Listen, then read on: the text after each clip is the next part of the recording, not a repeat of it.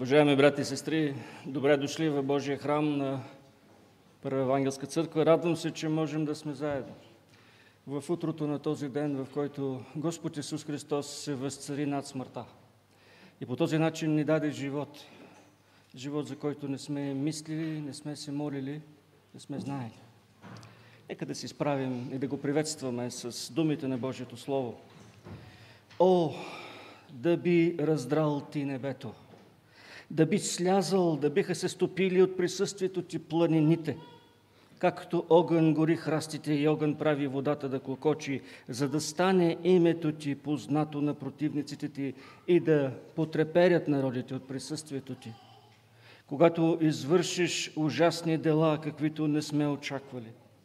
О, да би слязал, да биха се стопили от присъствието ти планините, защото от древността не се е чуло, до уши не е стигало, око не е виждало друг Бог освен теб, който да направи всичко за онзи, който го чака. Амин. Ей, Господи, и ние сега те чакаме. И не само те чакаме, но знаем, че ти си тук. Благодарим ти за Твоето свято присъствие. Благодарим ти за това, че не потапяш в себе си. Благодарим ти за това, че можем, Господи, не да извикаме, а само да прошепнем дълбоко в сърцето си и ти знаеш всичко. Благодарим ти, че можем да дойдем в Твоя храм заедно като семейство. Благодарим ти, че можем да дойдем в Твоя храм заедно като части от Твоето тяло. Благодарим ти, Господи, за това, че си ни приобщил, прилепил към себе си и в Христос, както казва апостола, ние можем да живеем един друг живот, различен, очакващ, с надежда. Молим те да ни благословиш тази сутрин. Молим те Твоето присъствие да е осезаемо за всеки един от нас. Молим те, Господи, да бъдеш тук, както си обещал, и да издигнеш нас като църква до Тебе и до онези светии, които винаги хвалят Твоето присъствие. Амин. Драги братя и сестри, ще хвалим нашия Господ, като изпеем 4 поредни песни. Те са в блок. Ние идваме при Тебе, отдаваме Ти почит, Ти си мощен и няма никой като Теб. Ще ни води групата за хваление.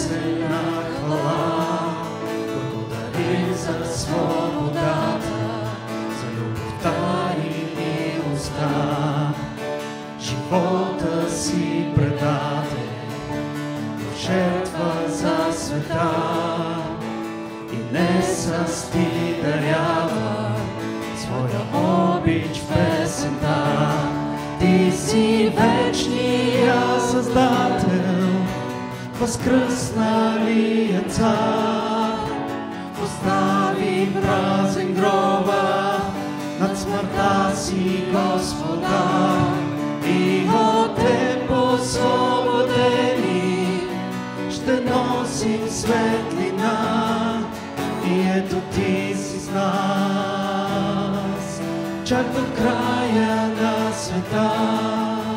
Си вечния Създател, възкръсналия цар, остави празен гроба, над смъртта си Господа, и от Теб освободени ще носим светлина, и ето Ти си с нас, чак до края на света.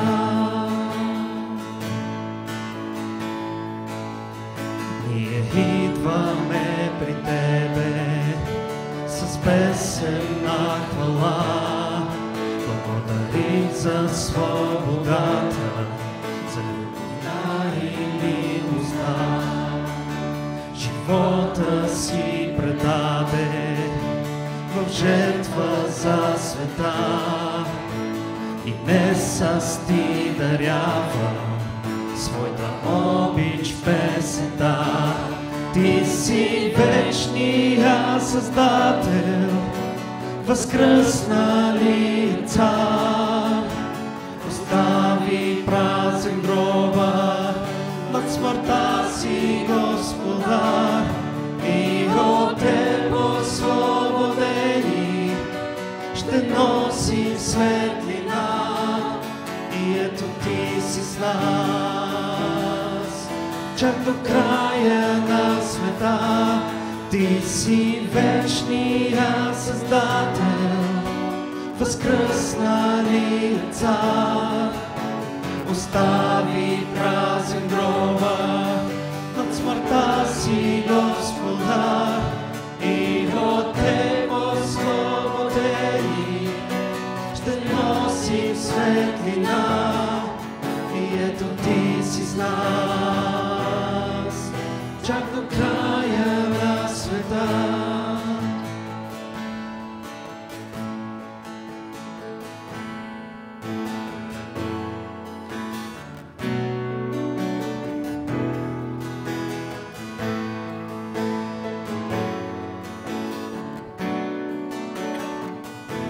Отдаваме Ти почит, чест и слава, и стигаме ръце към Теб. Обичаме Те, Татко наш, отдаваме Ти почит, чест и слава, и стигаме ръце към Теб.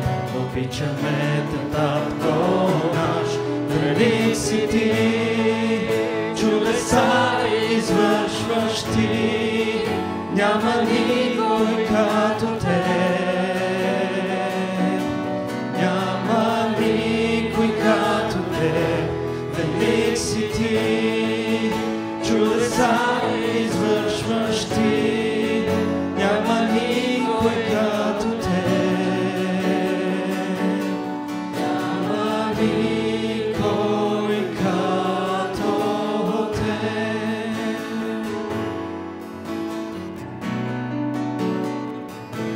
Отдаваме Ти почит, чест и слава, и стигаме ръце към Теб. Обичаме Те, Татко наш, отдаваме Ти почит, чест и слава, и стигаме ръце към Теб. Обичаме Те, Татко наш, велик си Ти, чудеса извършваш Ти, няма никой като Теб, няма никой като Теб, велик си Ти, чудеса извършваш Ти, няма никой като Теб.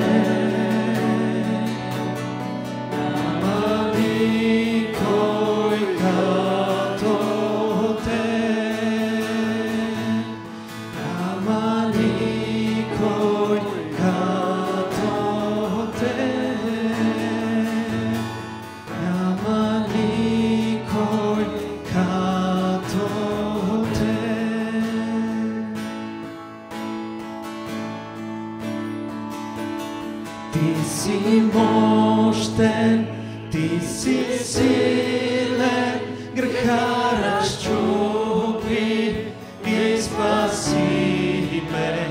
И аз вярвам, Христос възкръсна, Исусе, Ти си моя Бог.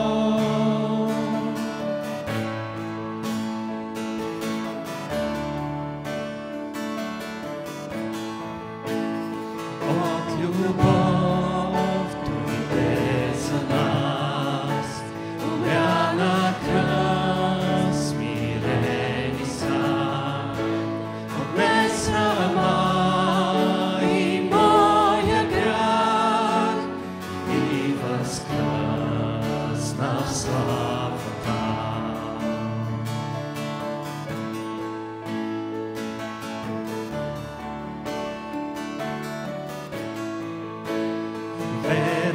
си ти винаги, през бури, огъни, беди, в истина свободен съм, Исусе, в мен живееш ти. Ти си мощен, ти си силен, греха разчупи и спаси ме. И аз вярвам, Христос възкръсна, Исусе, ти си моя Бог.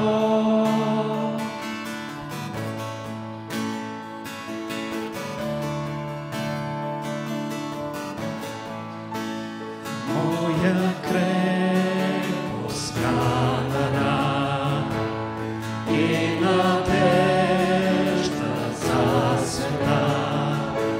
И ти дойде и ме спаси, на кръста ти дълга плати.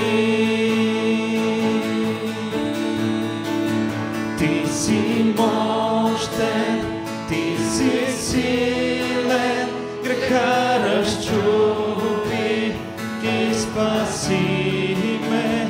И аз вярвам, Христос възкръсна, Исусе, ти си моя Бог.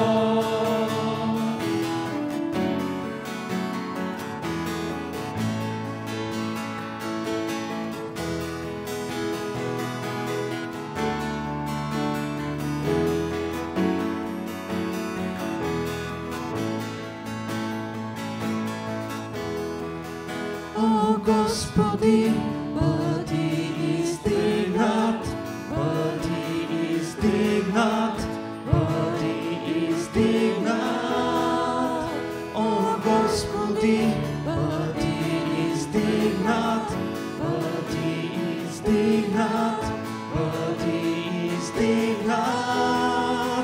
О, Господи, ти си издигнат, ти си издигнат, ти си издигнат. О, Господи, ти си издигнат, ти си издигнат, ти си издигнат. Ти си мощен, ти си силен, греха разчупи и спаси ме. И аз вярвам, Христос възкръсна, Исусе, ти си моя Бог. Ти си мощен, ти си силен, греха разчупи и спаси ме. И аз вярвам, Христос възкръсна, Исусе, ти си моя Бог. Исусе, ти си моя Бог.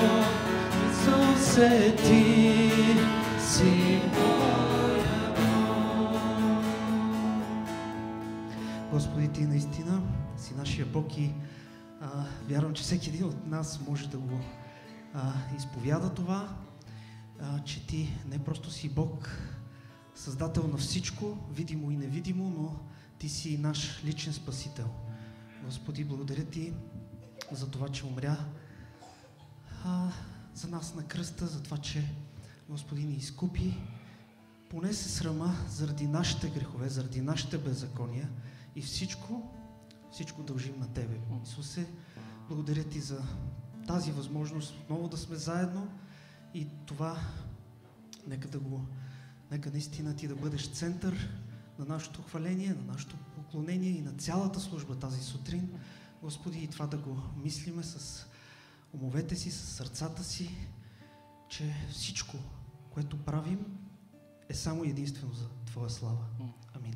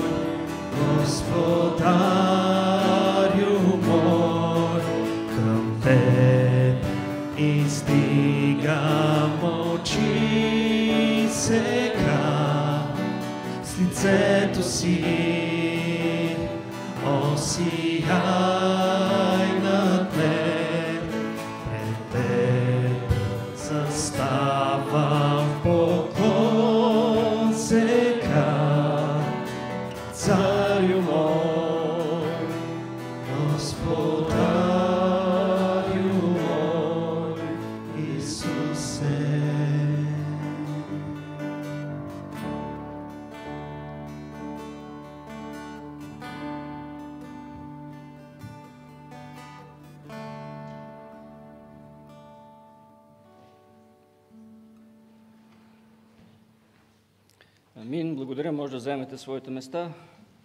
Ще прочетем ответно една част от Божието Слово, така както е записал псалмопевеца в Псалом 97, в края на сборника с евангелски песни. Това е ответно четиво номер 15. То ще бъде изписан и на екрана. И там той казва: Господ царува, нека се радва земята, нека се веселят множеството острови.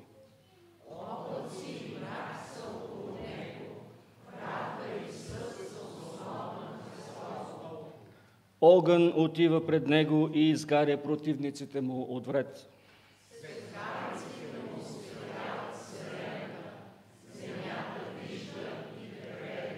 Планините се топят като восък от присъствието Господне, от присъствието на Господа на цялата земя.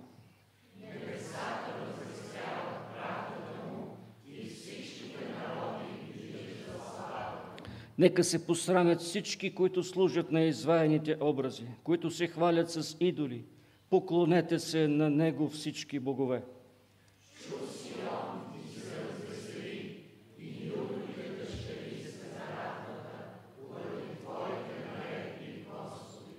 Защото Ти, Господи, си най-велик на цялата земя, превъзвишен си над всички богове.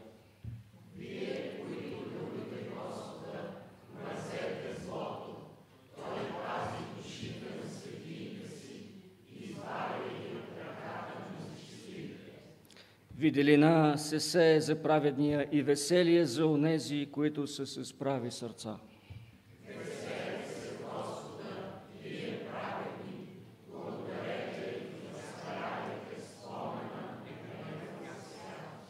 Амин. Неговата святост е тази, която обгръщаше Божият народ, обгръщаше, както планините обгръщаха Иерусалим и обгръщат и днес Иерусалим и ги пази.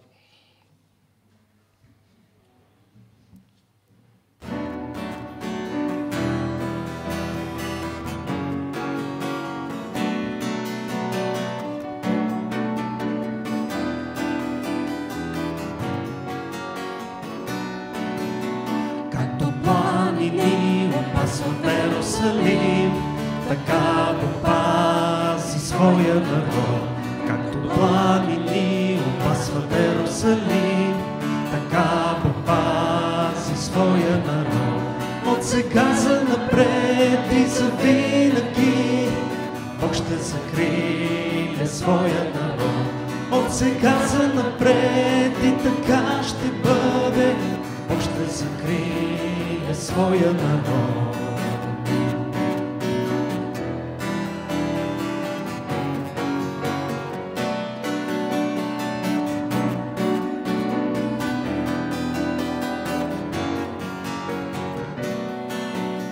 Както хълма Сион стои сред Иерусалим, не ще се поклади, не ще се поклади. Както хълма Сион стои сред Иерусалим, не ще се поклади, не ще се поклади.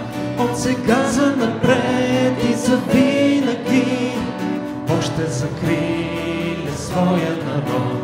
От сега за напред и така ще бъде, Бог ще закрие своя народ. От сега за напред и за винаги Бог ще закрие своя народ. От сега за напред и така ще бъде, Бог ще закрие своя народ. Бог ще закрие своя народ. Бог ще закрие своя народ. Амин. За това ще говорим за Божията милост и за Божията закрила тази сутрин. Нека да се изправим, за да чуем думите на Божието Слово, отправени към нас, така както са записани в Старозаветната книга Естир, глава 1, стихове от 1 до 22. Това е цялата глава. Нека с внимание да чуем думите на Божието Слово. А в дните на Асуир, онзи Асуир, който царуваше от Индия чак до Етиопия, над 127 области, в онези дни, когато цар Асуир беше седнал на царския си престол в крепостта Суса, в 3-та година от царуването си той направи огощение на всичките си началници и на слугите си, и пред него бяха военачалниците на Персия и Мидия, благородните и князете на областите. И за дълго време, 180 дни, показваше славното богатство на царството си и превъзходния блясък на величието си. И когато тези дни се изпълниха, царят направи 7-дневно огощение на целия народ, който се намери в крепостта Суса, от голям до малък, в двора на градината на царския дворец, който беше украсен с завеси от бял и син памук, окачени с шнурове от висолни пурпур, с сребърни колелца на колони от бял мрамор и с златни и сребърни канапета върху мозаична настилка от порфир и от бял мрамор, от алабастър и от черен мрамор. И им наливаха в златни чаши, като всички чаши бяха различни и имаше изобилно царско вино, както подобаваше на царя. А пиенето ставаше според заповедта, никой да не принуждава никого, защото царят беше заповядал така на всичките настойници на дома си да постъпват според волята на всекиго. А и царица Астин направи на жените огощение в царската къща на цар Асуир. И на 7-я ден, когато сърцето на царя се беше развеселило от виното, той заповяда на Меунам, Визата, Арвона, Вита, Авагата, Зетар и Хархас, 7-те скупци, които слугуваха пред цар Асуир, да доведат пред царя царица Астин с царска корона, за да покаже красотата и на народите, и на началниците, защото тя беше красива на глед. Но царица Астин отказа да дойде по заповедта на царя, предадена чрез скупците. Затова царя много се разгневи и яроста му пламна в него. И царят каза на мъдреците, които познаваха времената, защото така се разглеждаха делата на царя пред всички, които знаеха законен съд. А приближените му бяха Карсена, Сетар, Адмата, Тарсис, Мерес, Марсена и Мемукам. 7-те князе на Персия и Мидия, които гледаха лицето на царя и заемаха първо място в царството. Какво трябва да се направи според закона на царица Астин за това, че не изпълни заповедта на цар Асуир, предадена чрез купците? Тогава Мемукан говори пред царя и първенците. Царица Астин е обидела не само царя, но и всичките князе и всичките народи, които са по всичките области на цар Асуир. Защото постъпката на царицата ще се разчуе между всичките жени и ще направи мъжете им презрени пред очите им, понеже ще кажат: цар Асуир заповяда да се доведе пред него царица Астин, а тя не дошла. И в този ден княгините на Персия и Мидия, които са чули за постъпката на царицата, ще говорят така на всичките царски началници и от това ще произлезе голямо презрение и гняв. Ако е угодно на царя, нека се издаде от него царска заповед и нека се впише между персийските и медийските закони, за да не се отменя. Астин да не идва вече пред цар Асуир и царя да даде царското и достоинство на друга по-добра от нея. И когато заповедта, която царят ще издаде, се разчуе по цялото му царство, защото е голямо, всичките жени ще отдадат почет на мъжете си от голям до малък. И това слово се хареса на царя и на началниците, и царят направи, както каза Мемукан. Той изпрати писма по всичките царски области, във всяка област според писмената и на всеки народ според езика му, всеки мъж да бъде господар в дома си и да говори на езика на народа си. Амин. Нека се молим. Господи, благодарим Ти, че можем да застанем в Твоето свято и достойно присъствие. Ние идваме при Тебе грешни, Господи.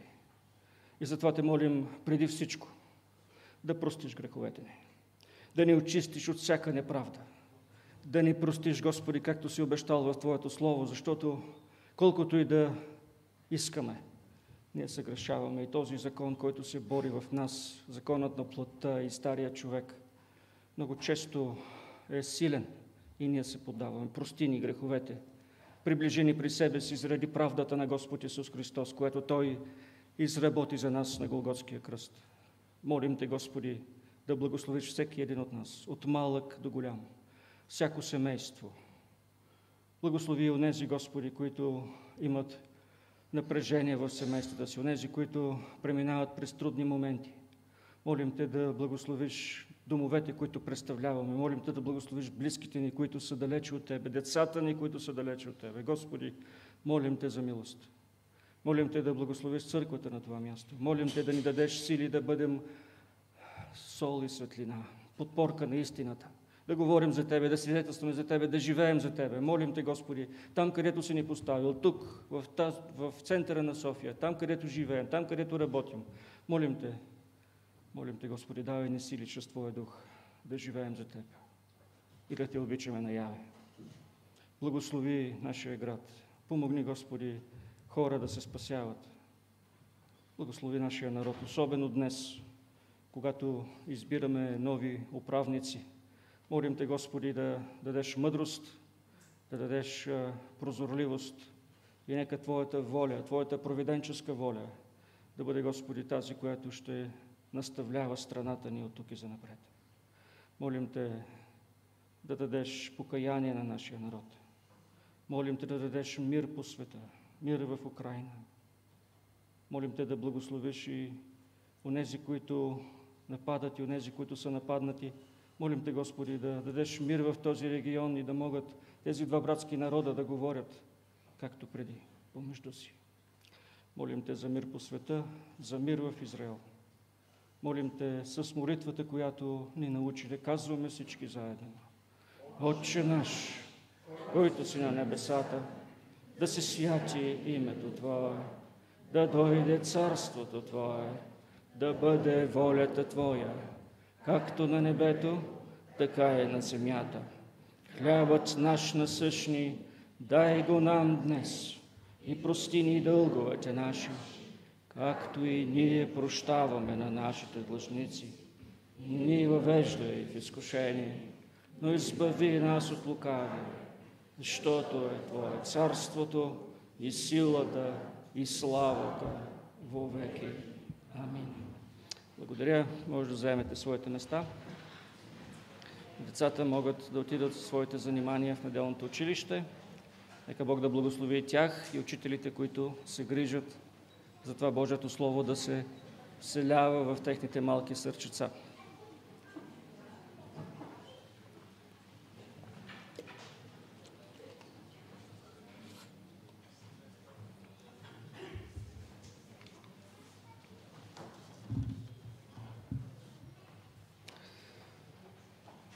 Уважаеми братя и сестри, днес би ми се искало да започна с нещо много лично.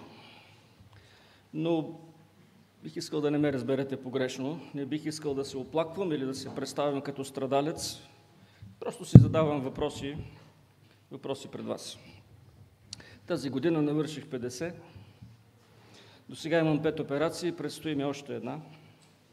От 18 години насам, почти всяка година си правя едно сериозно изследване, което е под пълна опойка. Свързано е с автоимунно заболяване, което, ако Бог не стори чудо, няма да ме остави до края на живота ми. Искаме се децата ни да са в църква, но на този етап не са. Всеки ден се моля Господ да ги избави от лапите на Сатана. С огромна надежда съм, че рано или късно ще стане това. Но никой не ми дава отговор на въпроса защо. Разбира се, на някои въпроси Бог ми е отговорил, на други не. Но все пак, защо е тази каша и какво да мисля за себе си в такава ситуация? Братя и сестри ми дават различни съвети, но все пак, има ли обяснение на въпроса защо? И то не е онова тривиално обяснение, един дълбок, проникновен отговор. Има ли изобщо? Ако прескочим сега моята частна история, можем да продължим да се питаме защо? Защо близки хора, които познаваме, обичаме, се разболяват от тежки заболявания, от неизлечими заболявания? Защо близки хора, които познаваме и обичаме, не се покайват и умират без Бога в своите сърца? Защо семейства се разделят? Защо семейства от църквата се разделят? Имаме такива случаи в миналото. Защо има насилие, дори между вярващи съпрузи? А между нас има ли? Страдат ли децата? Как го понасят всичко това? Кой мисли за тях? А за обществото? Защо все не можем да се оправим икономически и политически? Защо парите, например, за лекарствата не достигат? Къде са истинските държавници, питаме ние, особено днес? Кой стои за всички тези неразбори и проблеми? Ако сме като децата от неделното училище, които изпратихме току-що, бихме казали, както се пее в песничката, наш татко Бог. Ако се замислим по-сериозно, кой кого управлява? Това е темата на днешната ни среща с Божието Слово. Поради факта, че всички тези въпроси не се отнасят само до мен лично, но всеки един от нас си ги задава. След време на размисъл и молитва реших, надявам се, воден от Светия Божий Дух, да ви предложа едно пътуване през Старозаветната книга Естир.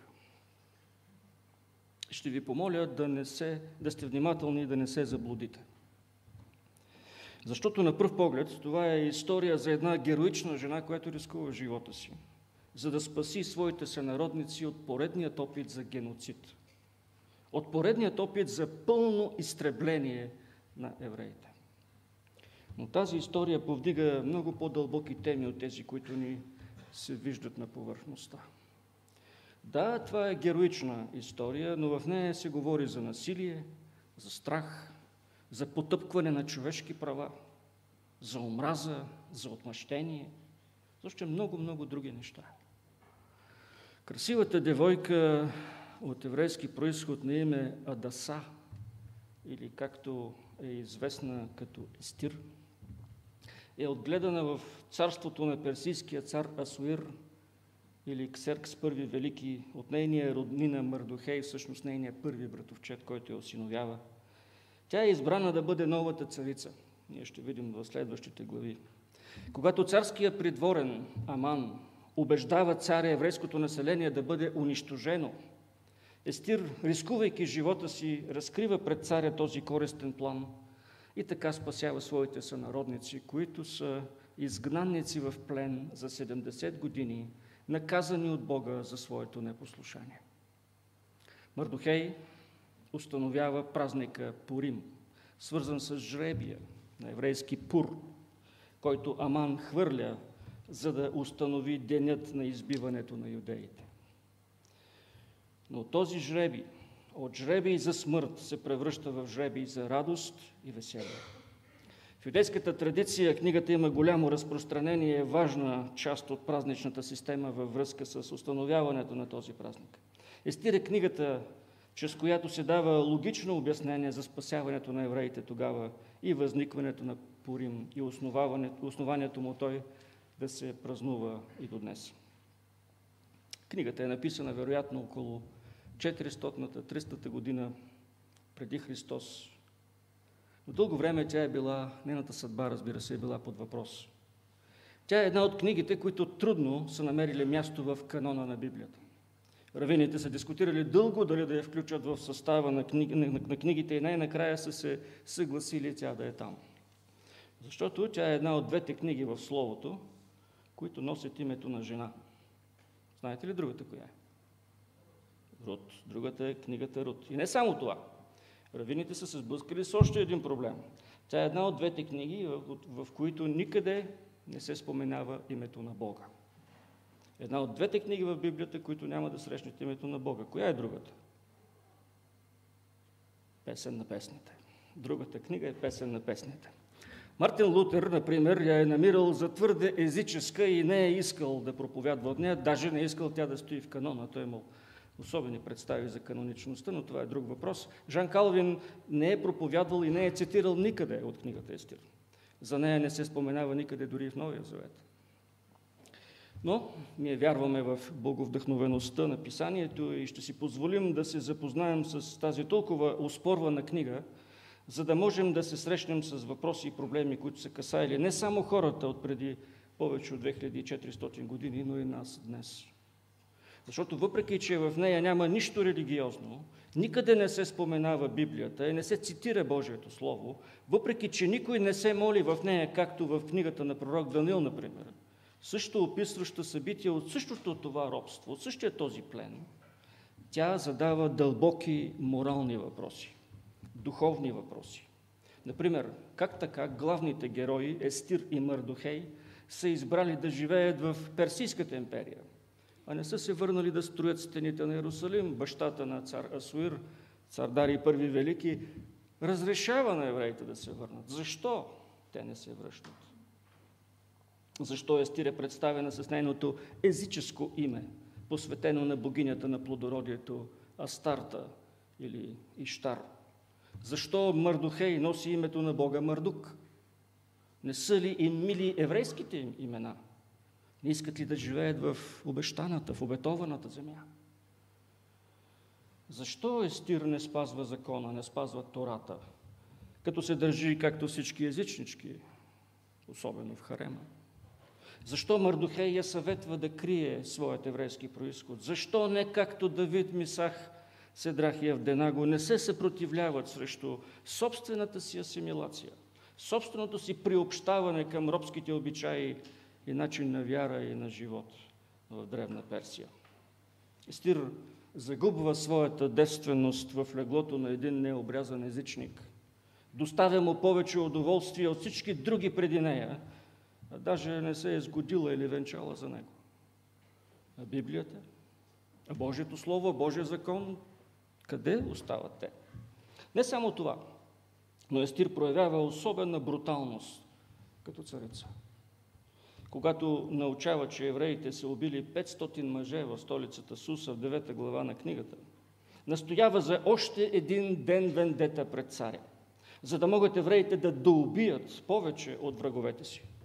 Иска също така и синовете на Аман, техния враг, 10 на брой, да бъдат обесени на градските стени. Поради това са убити още 300 мъже в столицата на следващия ден. А в цялата империя жертвите са 75 000 мъже от нееврейски произход. От друга страна, Какво означава да си принудена да станеш наложница или жена на най-влиятелния човек на света тогава? Дали това е ставало чрез кастинг, както е модерно днес да се случват нещата по развлекателните предавания, или това е насилие над живота, насилие над личността на жените по онова време, включая бъдещата царица Естир. Какво да кажем за Мърдохей? Имаме го за мъдър, съобразителен човек, който знае как да се държи и как да постъпва правилно. Дори и днес евреите го тачат като национален герой. Но ако обърнем внимание, ще забележим, че именно той настоява Естир да не изявява своята еврейска принадлежност, въпреки че това означава да не се съобразява с чистите и нечистите храни, както пророк Даниил, и да прави компромиси с Библията. Мърдохей не се покланя и не отдава почит на велможата Аман. И с това поставя под заплаха всички евреи в империята, включително себе си и своята братовчетка. А дали когато казва на Естир, че ако не се пожертва, защото той, видите ли, не си бил покланял, ако не се пожертва за съдбините на народа си, може и тя да не се отърве жива, дали това е просто предупреждение или чиста проба заплаха и извиване на ръцете? Кой може да каже? Текстът на книгата странно мълчи за вътрешните, за сърдечните мотиви и желания на Естир и Мърдохей. Не ни се казва какво е почувствала тя, когато е въведена в царския харем. Нито пък защо Мърдохей не се покланя на Аман. Можем само да се досещаме, като четем между редовете, като познаваме историята, защото Библията тълкува сама себе си. Авторът никъде не осъжда или възвеличава делата на двамата главни герои, нито ги оценява от гледна точка на Бога и на Неговия характер. Трябва да се опитаме самите ние да достигнем до всичко това. Тя се надявам заедно да го направим. Защото знаем съвета на апостол Павел, записан в неговото послание до Римляните 15 глава. Всичко, което е било писано отпреди, е било писано за наше поучение, казва той, за да можем ние чрез търпението и утехата на писанието да имаме надежда. Именно за тази надежда ще говорим и ние с вас. Именно за това, което се случва не само в ежедневието ни, но и в нашето минало и в нашето бъдеще. Основната тема на книгата Естир се отнася до Божието провидение. До това дали и как, въпреки че не е споменат по име, той управлява живота, историята и своя собствен план за изкупление. Божието провидение е средството, чрез което Бог управлява всичко в Вселената. Учението за Божието провидение твърди, че Той има пълна власт над всичко. Това включва Вселената като цяло. Псалмиста казва: Господ е поставил престола си в небесата и царството му владее над всичко. Физическия свят. Господ Исус казва: но аз ви казвам, обичайте неприятелите си и се молете за онези, които ви гонят, за да бъдете синове на вашия Отец, който е на небесата, защото Той прави слънцето да изгрява над злите и над добрите и дава дъжд и на праведните, и на неправедните. Над делата на народите владее Господ. Той владее с мощта си до века. Очите му наблюдават народите, бунтовниците да не се издигнат. Владее над раждането и съдбата на човека.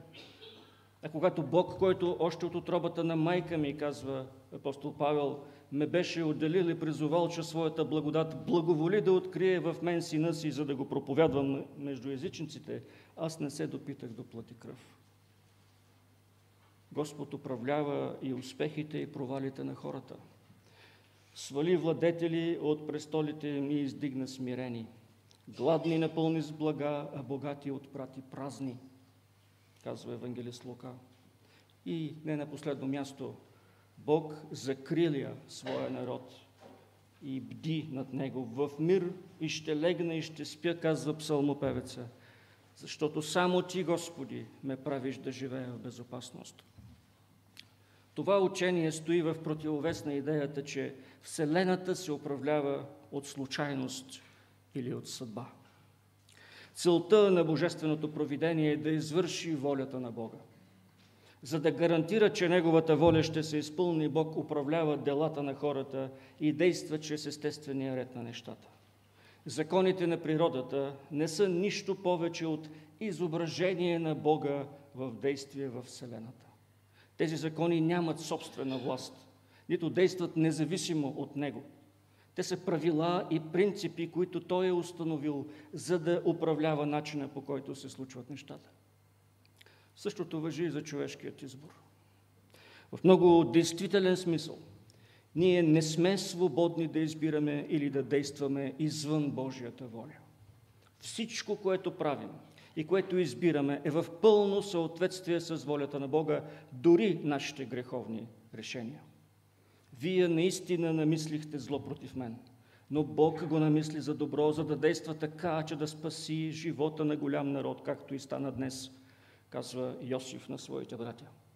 Същността на това е, че Бог контролира нашите решения и действия, но прави това по такъв начин, че не нарушава нашата отговорност като свободни морални деятели, нито го прави, за да отмени нашият избор. Отново Йосиф ще каже на своите братя: сега не скърбете и не се гневете на себе си, че ме продадохте тук. Защо? Понеже Бог ме изпрати пред вас, за да запази живот. А цар Соломон твърди в книгата Притчи: сърцето на царя е като водни потоци в ръката на Господа. Той ги обръща на където си иска. Учението за божественото провидение може да бъде обобщено накратко по този начин.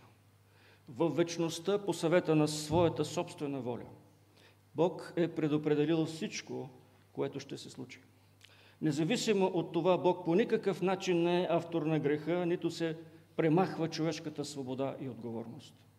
Основното средство, чрез което Бог извършва своята воля, е за така наречените вторични причини, като законите на природата, като човешкият избор, като действа пряко чрез тях, за да изпълни своята воля. Понякога Той също се намесва директно, за да извърши това, което иска. Тези дела са това, което ние наричаме чудеса. Чудо става, когато Бог за кратък период от време заобикаля естествения ред на нещата, за да постигне своята воля и намерение. В Деяния 9 глава, например, виждаме обръщането на Савел от Тарс.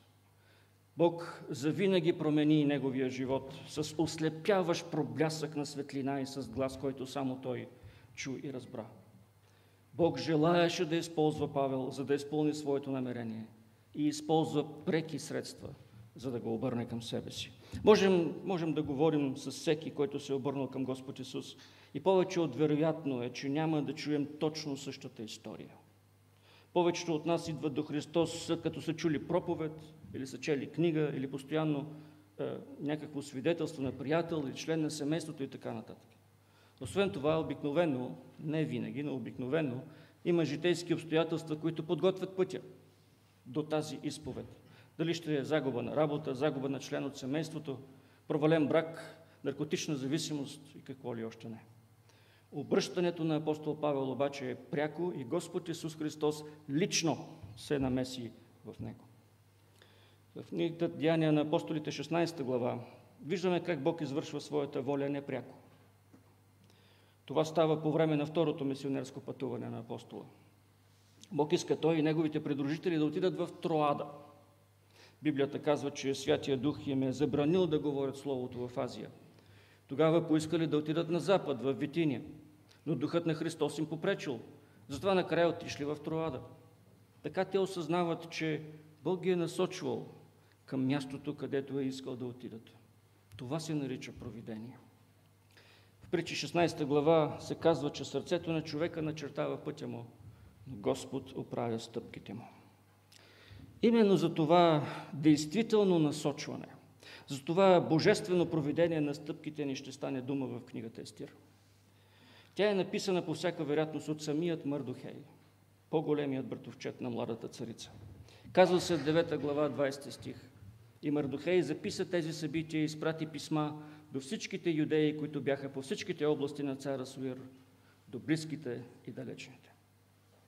А цялата тази царска драма започва с едно голямо пиршество, с един голям пир в двореца на цар Асуир, синът на Дарий Първи Велики, царят, който побеждава вавилонците и разрешава на евреите да се върнат по земите си и да построят наново и храма, и града. Този пир е свикан от Асуир в 3-та година от неговото царуване. Веднага, след като се възкачва на престола, той трябва да потуши големи размерици и да установи властта си в империята. А тази империя се е простирала, както ни казва текста, от Индия до Етиопия. Една огромна част от тогавашния свят. Простирала се е на 5,5 милиона квадратни километра. Това е площ 50 пъти по-голяма от България. Империята имала 50 милиона поданици, или 44% от световната популация. На всеки 10 души, 4 са били подчинени на цар Асуир. Той е владеял половината тогавашен свят. Най-великият, най-могъщият владетел в световната история. Но това не му е било достатъчно. Той е искал и още, и още. Именно за това свиква този банкет, на който присъстват всички главнокомандващи от 127-те области на неговото царство. Управителите, тези военни мъже, са там със своите съпруги, за да бъдат запознати с желанието на Ксеркс I да нападне и присвои независимата по това време Гърция. За да се осъществи този грандиозен военен план, на царя му трябва финансова и военна подкрепа. Именно за това той кани своите генерали, за да ги запознае с стратегията си и да се увери, че ще може да разчита на тях. Описанието на това събитие може да удиви всеки, който го чете. В последните 7 дни, една седмица, дворецът е отворен за поданиците и те също могат да станат съпричастни на разкоша. Завеси от бял и син памук, окачени с шнурове от висон и пурпур, с сребърни колелца на колони от бял мрамор, с златни и сребърни канапета върху мозаична настилка от порфир и от бял мрамор, от алабастър и от черен мрамор. И им наливаха в златни чаши, като всички чаши бяха различни. И имаше изобилно царско вино, както подобаваше на царя. А пиенето ставаше според заповедта никой да не принуждава никого, защото царят беше заповядал така на всичките настойници на дома си да постъпват според волята на всекиго. Завиден разкош. В по-малкия дворец царица Астин, царицата съпруга на царя, прави също толкова богато угощение за жените на гостите на своя мъж. Изправени сме пред картината на едно смазващо величие. На грандиозност почти непозната за нашия свят. Можете ли изобщо да си представите такъв разкош? А сега се опитайте да си представите един план за още по-голямо разширяване на империята, за още повече поданици, данъци, такси, пари, грабителства, насилие, богатство, власт. Този човек няма задръжки. Неговият стремеж за още и още не може да бъде спрян. Ако избягаме от царската корона, има ли човек днес, който да не е подвластен на тези задръжки за още и още? Както казват хората, една шепа пръст е достатъчна да затвори копнежите и желанията на човешкото око. Но този владетел е един самотник, един сам човек. Той е подвластен на своите стремежи и затова не може да бъде близък с никого, защото се страхува от това да разкрива себе си. Представете ли си да го познавате лично? Нещо повече. Решение да жертва всичко. Само и само неговите цели да се осъществят. Когато градусът на алкохола е вече висок и всички са, може би, повече от почерпени, той извиква при себе си чрез купците царицата, жена си, за да я покаже на също така почерпените си предводители и управители. Да я изправи в целия и блясък пред всички тези пияни мъже. На какво трябва да е готов човек?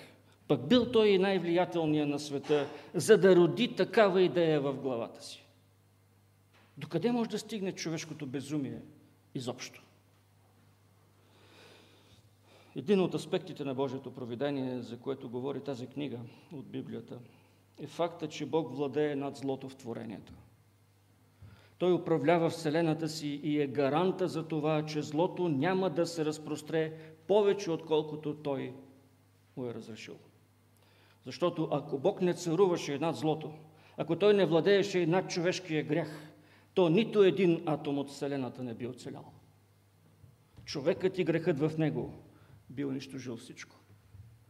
Именно Божията грижа и любов към света е причината ние с вас днес да сме тук и да слушаме Неговото Слово. А тя, Божията любов към света, отива и по-далече, като изпраща Господ Исус Христос, за да ни спаси от злото на греха и да ни направи части от Неговото царство и от Неговото ново тяло, църквата. Като по този начин, чрез победата над Сатана, греха и злото, творението, самото творение също бива изкупено и освободено. Около година или малко повече от това, след този величествен пир, цар Асуир или Ксеркс I Велики наистина подема мащабна кампания срещу Древна Гърция. След редица перипетии и препятствия той загубва битката и войските му се оттеглят обратно в Персия. За него историците казват, че е образец на ориенталски деспот, жесток и вманиачен тиранин и възвеличаващ се мегаломан, неспособен във военното дело. През последната част от управлението си Ксеркс е апатичен и бездеен владетел, подвластен на дворцовите интриги. След неуспеха в Гърция, до края на неговото царуване, империята не води повече завоевателни походи. Държавата е частично дестабилизирана от серията бунтове на източните сатрапи и от появилия се огромен глад. Ксеркс се опитва да засили зороастризма, потиска местните култове и конфискува големи богатства от храмовете в Египет и Вавилон. Опитът на царя да реформира, да запази царството си, да реформира корумпираната администрация, като назначава избрани от него чиновници, води до недоволството на богатите велможи. И през 465 година преди Христос той и най-големият му син Дарий, престолонаследникът, стават жертва на дворцов заговор и биват убити в собствените му покои. Не случайно царица Астин, живееща в този толкова далечен от нас свят с различни порядки, не се поколебава да откаже появата си пред царя и неговите подчинени. Тя много добре знае, че за такъв тип позиране се има наложници и че царицата не бива и не може да се унижи пред погледите на пияни мъже, които мислят само за едно. Жертвайки себе си, тя запазва честта и на своите гостинки, като не позволява волността на съпруга й да доведе до една неконтролируема оргия. Нейното поведение напомня много на жената на безумния Навал Авигея, което предпазва дома си от справедливото отмъщение на бъдещия цар Давид, на когото Навал отказва помощ, когато е жизнено необходима. Един от многото въпроси, които ще стоят пред нас, докато разглеждаме Естир, ще бъде как съвременното общество се отнася към жените и как ние като вярващи се отнасяме не само към тях, но и към по-слабите и в неравностойно положение също. Как учим мъжете в църквата да водят семействата си в живот пред лицето на Бога. Има ли деспоти и мегаломани и сред нас, тук и сега? Това ще пита книгата Естир.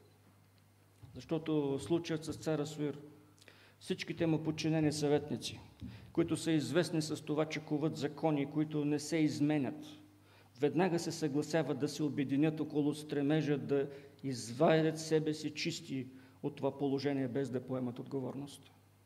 Пророк Данаил цитира думите на царските управници по негово време, а именно, че законите на мидяните и персите не се изменят. С други думи, те са справедливи и последователни, прилагат се правилно, валидни са, действат справедливо и не трябва да се подлагат на промяна. Тези законотворци на тези закони, членовете на персийския парламент, сега много бързо се наговарят да запазят мъжката си чест под предлог, че ще настъпи семейно неравновесие, ако примерът на царица Астин остане ненаказан. Затова тя е свалена от царско достоинство и е приравнена с останалите наложници. Изпратена е в изгнание в собствените си покои. Завинаги. До края на живота си. Мъжкарският свят отново е надделял. Владетелят си остава владетел, робът роб. Нищо сякаш не се променя. Само едно деяние се покрива с решение, което няма нищо общо с него. Познато, нали? Какво ни учи цялата тази работа? Няколко неща. На първо място, ние живеем в един враждебен свят. Ние живеем в един раздвоен свят. Един свят, който страда от шизофрения, от раздвоение на личността. Не знае какво да мисли за себе си, не знае как да възприема себе си. Свят пълен с хора, които не само че не зачитат Бога, но и сеят зло всеки ден и на всяко място около нас. Затова апостол Петър открито ни предупреждава: възлюбени, умолявам ви като пришълци и чужденци на света, да се въздържате от плътските страсти, които воюват против душата, да живеете благоприлично между езичниците, така че за каквото ви хулят като злосторници, да могат чрез добрите ви дела, които виждат, да прославят Бога в деня на посещението. Животът ни е в този свят. Следва да отразява Божията гледна точка за това какво може човек да постигне и докъде трябва да спре със своите въжделения. Божията гледна точка за това къде следва да търсим задоволство в собствените си постижения или в прославата на Бога с живота си.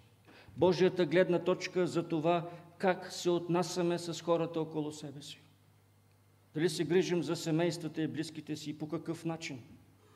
Дали грижата спира само до материалното, до хляба и до храната, или отива и до духовното и до емоционалното? Ние задоволени ли сме емоционално в взаимоотношенията си? Задоволяваме ли другите емоционално с нашите взаимоотношения? Показваме ли любов? Ама не само на думи. Жертвена любов, която пронизва и стига до сърцето. Искаме ли взаимоотношенията ни да са изрядни? Търсим ли тях преди всичко? Второ място. Това, което можем да научим от книгата Естир, е, че Бог не остава безучастен. Той не се предава пред греха и злото. Напротив, Той владее и ни показва себе си и своята гледна точка. И ние ще я видим. Гледна точка, която тръгва от една отмъстителна реакция към една царица и достига до желание за изтребление на цял един народ. С Божията намеса всичко това се превръща в радостен пир от друго естество. Пир, посветен именно на Божието провидение, което на всяка страница на книгата Естир ни казва, че не нейният съпруг, управителят на света, го владее, а нейният Бог е този, който го управлява. Затова на Него и само на Него да бъде вечна слава. Амин. Святи, праведни и велики Боже, благодарим Ти, че Ти си този, който владееш и Ти даваш отговорите на въпроса защо всеки ден от нашия живот. С това можем да дойдем при Тебе спокойни. Да, с напрегнатост, с притеснения, с проблеми, с болести, болки, с скърби, с молитви. Да, Господи, но можем да дойдем при Тебе спокойни, защото знаем, че Ти от нищо не биваш впечатляван както нас, не се тревожиш както нас, не грешиш както нас. С това Те молим, Господи, да продължаваш да ни уверяваш с Твоята сигурна десница и да ни ръководиш чрез нея в името на Господ Исус Христос. Амин.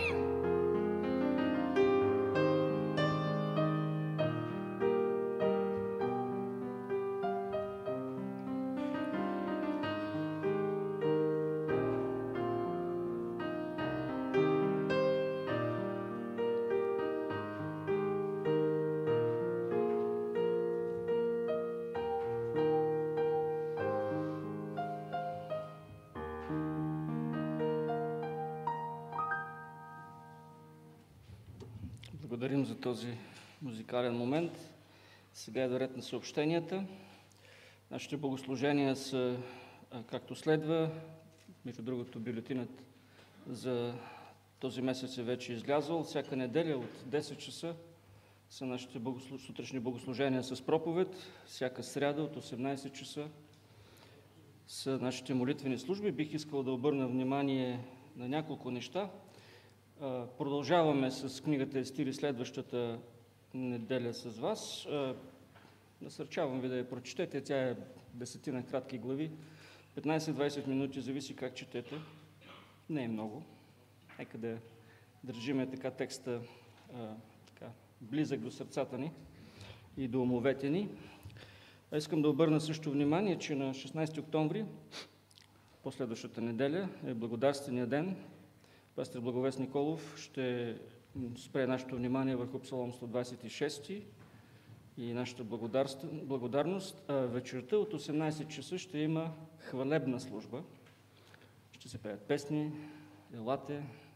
Аз съм присъствал на такива служби и наистина е прекрасно да хвалим Бога.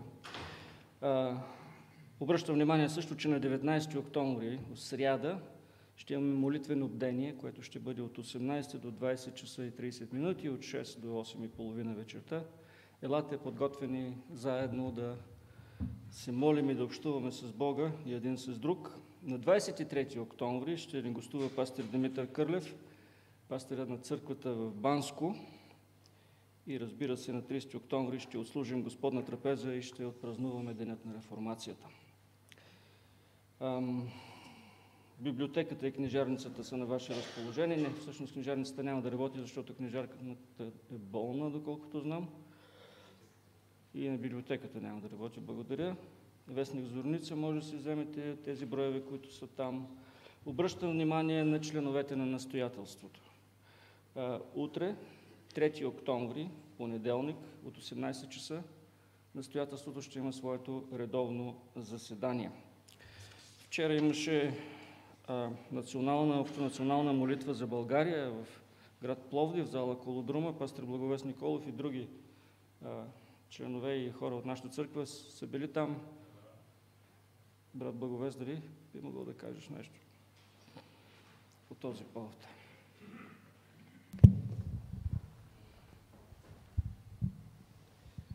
Така е. Тази дълга обява преди 40 дена започна за молитвата и бяхме част от няколко хилядно молитвено време, около 3 часа. Аз преброих 18 души от нашата църква, но сега разбирам, че сме били над 20, което без сериозна организация е добре. И вярвам, че всеки е бил благословен по особен начин, въпреки различните евангелски течения, които бяха представени, бяхме обединени от едно. Това, което ми лично направи впечатление, е добрата организация и също така първата молитва и последната молитва на водещите бяха на колене от самите водещи, което говори за смирение, което говори за едно отношение. И вярвам, че различните теми, обединени от едно непрекъснато хваление за народа, за църквите, за младите хора. Молитвата за младите хора беше водена от Стефани Кирякова, и други теми за света около нас и за Божието благоволение и милост върху този народ са били стигнали до престола на нашия Господ, защото този народ има нужда от това. Ние имаме нужда от това. И точно за това на 19-ти е нашето време за молитвено бдение. Нека да бъдем по-добри и по-посветени молители. Благодаря. Аз благодаря на пастор Николов. Ако не съм забравил нещо важно, това се изчерпат съобщенията. Ще завършим нашето богослужение с песен 585, която е също молитва за нашия народ, особено днес. Бог да управлява избора ни, Бог да управлява бъдещето на държавата и страната ни и на хората. В храма народ на колене пред Бога със сълзи ридай. Той моли с души обгорени, закрила за родния край. По времето на тази песен ще мине дискусът за Божието дело на това място.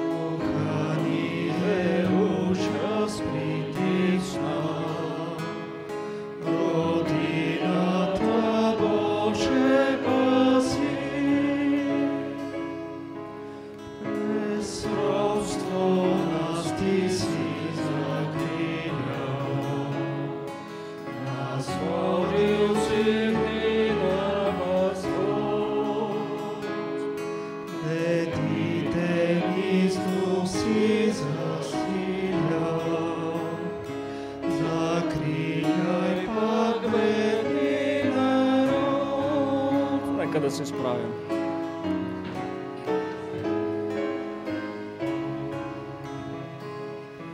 На Божията избавление, не злото нас ти приведи, народа пази от падение, и Бог и баща му ти. Но царица Астин отказа да дойде по заповедта на царя чрез купците. И сега нека благодатта на Господ Исус Христос, любовта на Бог Отец, общението, ръководството и присъствието на Святия Дух, един Бог в три лица, да бъде и да пребъде с всички нас, с домовете ни, с чердата ни, с църквата на това място и с Христовата църква по целия свят, сега и през цялата вечност. Амин.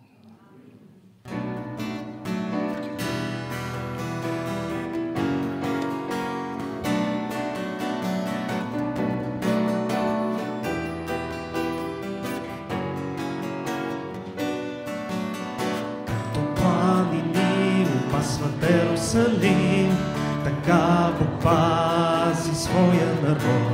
Както планини опасват Иерусалим, така Бог пази своя народ.